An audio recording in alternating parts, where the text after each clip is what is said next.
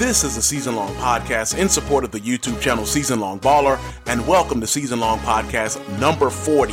As here on the Season Long Podcast, we talk about the things that have happened in our league over the past week and things that are happening just in general outside of our games, which of course focus on the Washington Wizards and our player build, Jamon Summers. So taking a look at what happened last week, just 2 games for the Wizards, and there is an explanation for that, of course, and that is the in-season tournament that is being played by the actual NBA. Now, you can play the in-season tournament on NBA 2K24. However, there's a setting for that, and when we set up the season at the beginning on NBA 2K24, we missed that setting.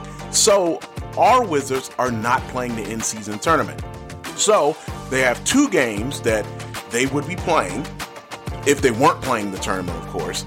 And those 2 games took place last Monday and Tuesday against the Nets and, of course, the Pacers, who we seem to be playing all the time now, especially for a team that is not in the same division as the Wizards. So we'll talk about the Pacers a little bit more later on. However, the games that you see, the days that you see that the Wizards did not play, that would have been the actual in-season tournament. So that is why the Wizards were not playing there. But next week, you see the Wizards will be back in full effect. 4 games next week. But that's getting a little ahead of ourselves. We will talk about the action from this week. And against that's the Nets and the Pacers. So the first game was against the Nets. And remember, our first meeting with the Nets was our first ever live stream game. And that was where Jamon Summers had his first triple-double. That was back on November 12th, I believe that was. And the Wizards defeated the Nets there. And they defeated the Nets here 74-60. And part of that, really a big reason for it, is that the Wizards shot 61% from the field, while the Nets were only shooting 43% from the field. And again, 43% is not horrible, but it's bad when your opponent is shooting 61%. Jamon Summers had a very good game, going 12 out of 19 from the field with 10 assists, going double-double with 29 points, and led the team in rebounds as well. And take note that Daniel Gafford is still not back yet. So the Wizards are still playing with this lineup that is Summers and DeLon Wright at the guards, along with Avdija and Kuzma at the forwards, and Mike Muscala starting in the middle.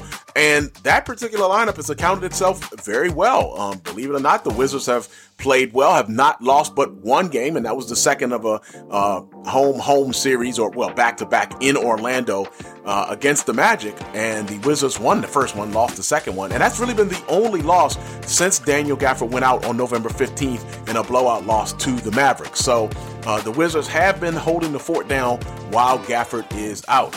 Now, the Nets were led by Lonnie Walker IV, who scored 17 points. And speaking of injuries, Mikal Bridges had only 2 points, and you'll notice he only played 2 minutes as he was injured, obviously, very early in the game, and that changed the complexion for the Nets. Now, speaking of injuries, I didn't mention it as I was talking about Gafford.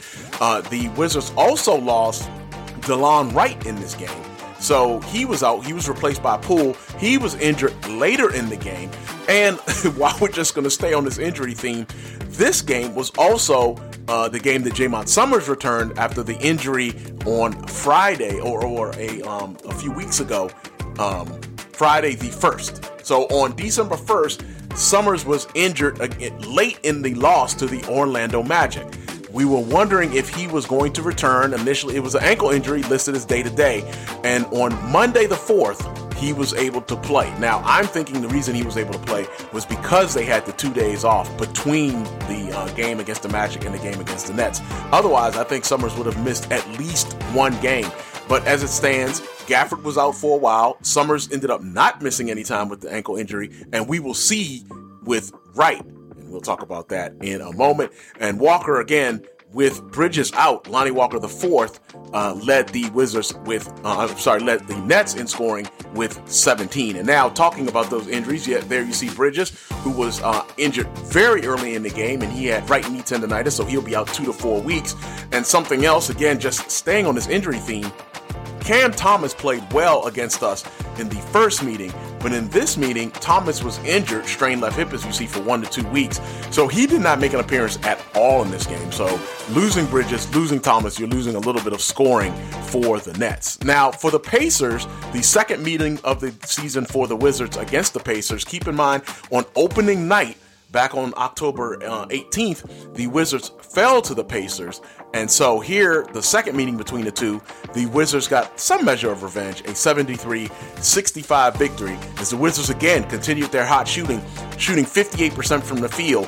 And usually when you can shoot over 50%, you figure you have a good chance of winning. But the Pacers shooting 51%, it's much more difficult to do that when your opponents are shooting nearly 60%. And the Wizards got a 73-65 victory, led by Jamont Summers, who again had a great game, going 6 out of 8 from deep, 13 out of 20 from the field for 35 points. And that was a big deal in the game. However, Tyrese Halliburton, who is now becoming a thorn in my side, as I have horrible games now, or I have a horrible time trying to stop Halliburton. And you see, I didn't succeed here. Halliburton, 4 out of 8 from deep, 12 out of 21 from the field for 29 points. So he almost matched Summers point for point in this game. But fortunately, the Wizards did shoot a higher percentage as a team, and they get away with the 73-65 victory over the Pacers. The Wizards are averaging the most points in the league per game at 71, and you see the Wizards are 16-5 there. And looking at the field goal percentage, the Wizards rank second, shooting at 51.5% per game, and that is only trailing the Pelicans, the New Orleans Pelicans, who we will be playing next week, as they are shooting 1 percentage point higher at 52.5%. So they are the best shooting team in the league right now. And of course, you know that Zion Williamson has a lot to do with that. Now, the Wizards are also allowing the most points in the league at 64.1 points allowed. The Suns are second in that category. And of course, Jamont Summers is high in that percentage of giving up points. We're number one in that category. But we're also number one in usage rate at 39.8%. Now, I believe 40% is just historically epic high. So with Summers at 39.8, and I know Whitehead there's at 76.5, but that's kind of a misnomer because obviously Whitehead is not playing as much, and that is he's a member of the Nets.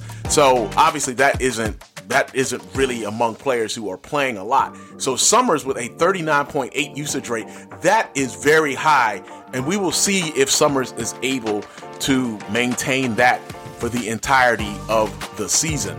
Now, estimated wins added, Summers again is leading the league over on Joker. Summers at 6.7, again, a very good mark. And Joker, who you know is a dominant force in his own right, is and probably the best player in the NBA right now, is his EWA is 4.3 wins. So you know that is a really good number for Jamont Summers. And right now, Summers is leading the league in double-doubles with 4, and him and Joker are the only players right now with triple-doubles. And I mentioned earlier, Summers had his against the Nets in our live stream. Joker has one as well. Those are the only two, and we play 6-minute quarters, so getting a triple-double is not that easy. And as you can see on this list, double-doubles are even a challenge somewhat, but Summers leads the league in double-doubles, and Joker, Anthony Davis, and Antetokounmpo all have 3, and they are all tied for second behind Summers in double-doubles this season. And of course, I've already mentioned those triple-doubles. It's just Summers and Joker. Summers is also leading the league in minutes played at 19.7 minutes a game. Remember, 6-minute quarters. It will be very interesting again as we go throughout the season if this will wear Jamont Summers down. So that is something worth looking at. Right now, you see here with the fatigue, he is feeling sluggish. Your players of the week, we have not talked about it that often, but as you can see, Summers has been racking up the awards. He's leading the league in scoring. He is up in the top 5 in assists. So Summers has stacked up 6 weekly awards already, and only Joker in the Western Conference, he's accumulated 3 himself, but Summers has 6 in the East, and that is really, really noteworthy.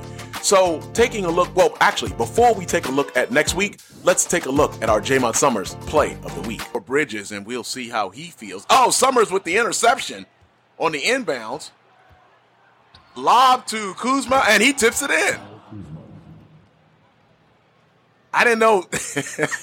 I was hoping that lob would go a little closer to the rim in terms that Kuzma could dunk it, but Kuzma was able to tip it, and the Wizards are able to take advantage of that, off the steal from Summers. All right, so as I mentioned, we have got a full slate of games next week, starting with the 76ers later on today. Then we will face the Pelicans on Wednesday.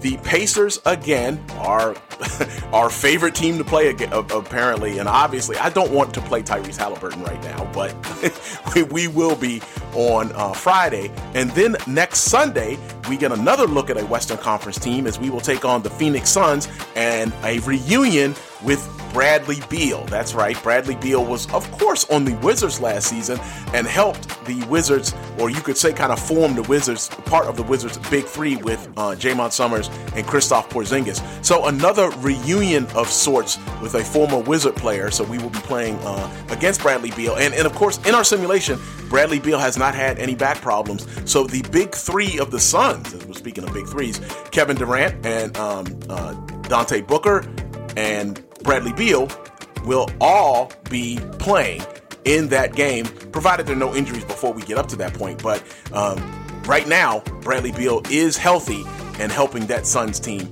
And then, although I don't have it here, we will be playing on next Monday as well. So we've got a full slate next week, and we will be playing 5 games in the next week, starting with the Sixers later on today. Now, that's going to do it for yours truly, Season Long Baller. Thank you for watching and listening to the Season Long Podcast number 40.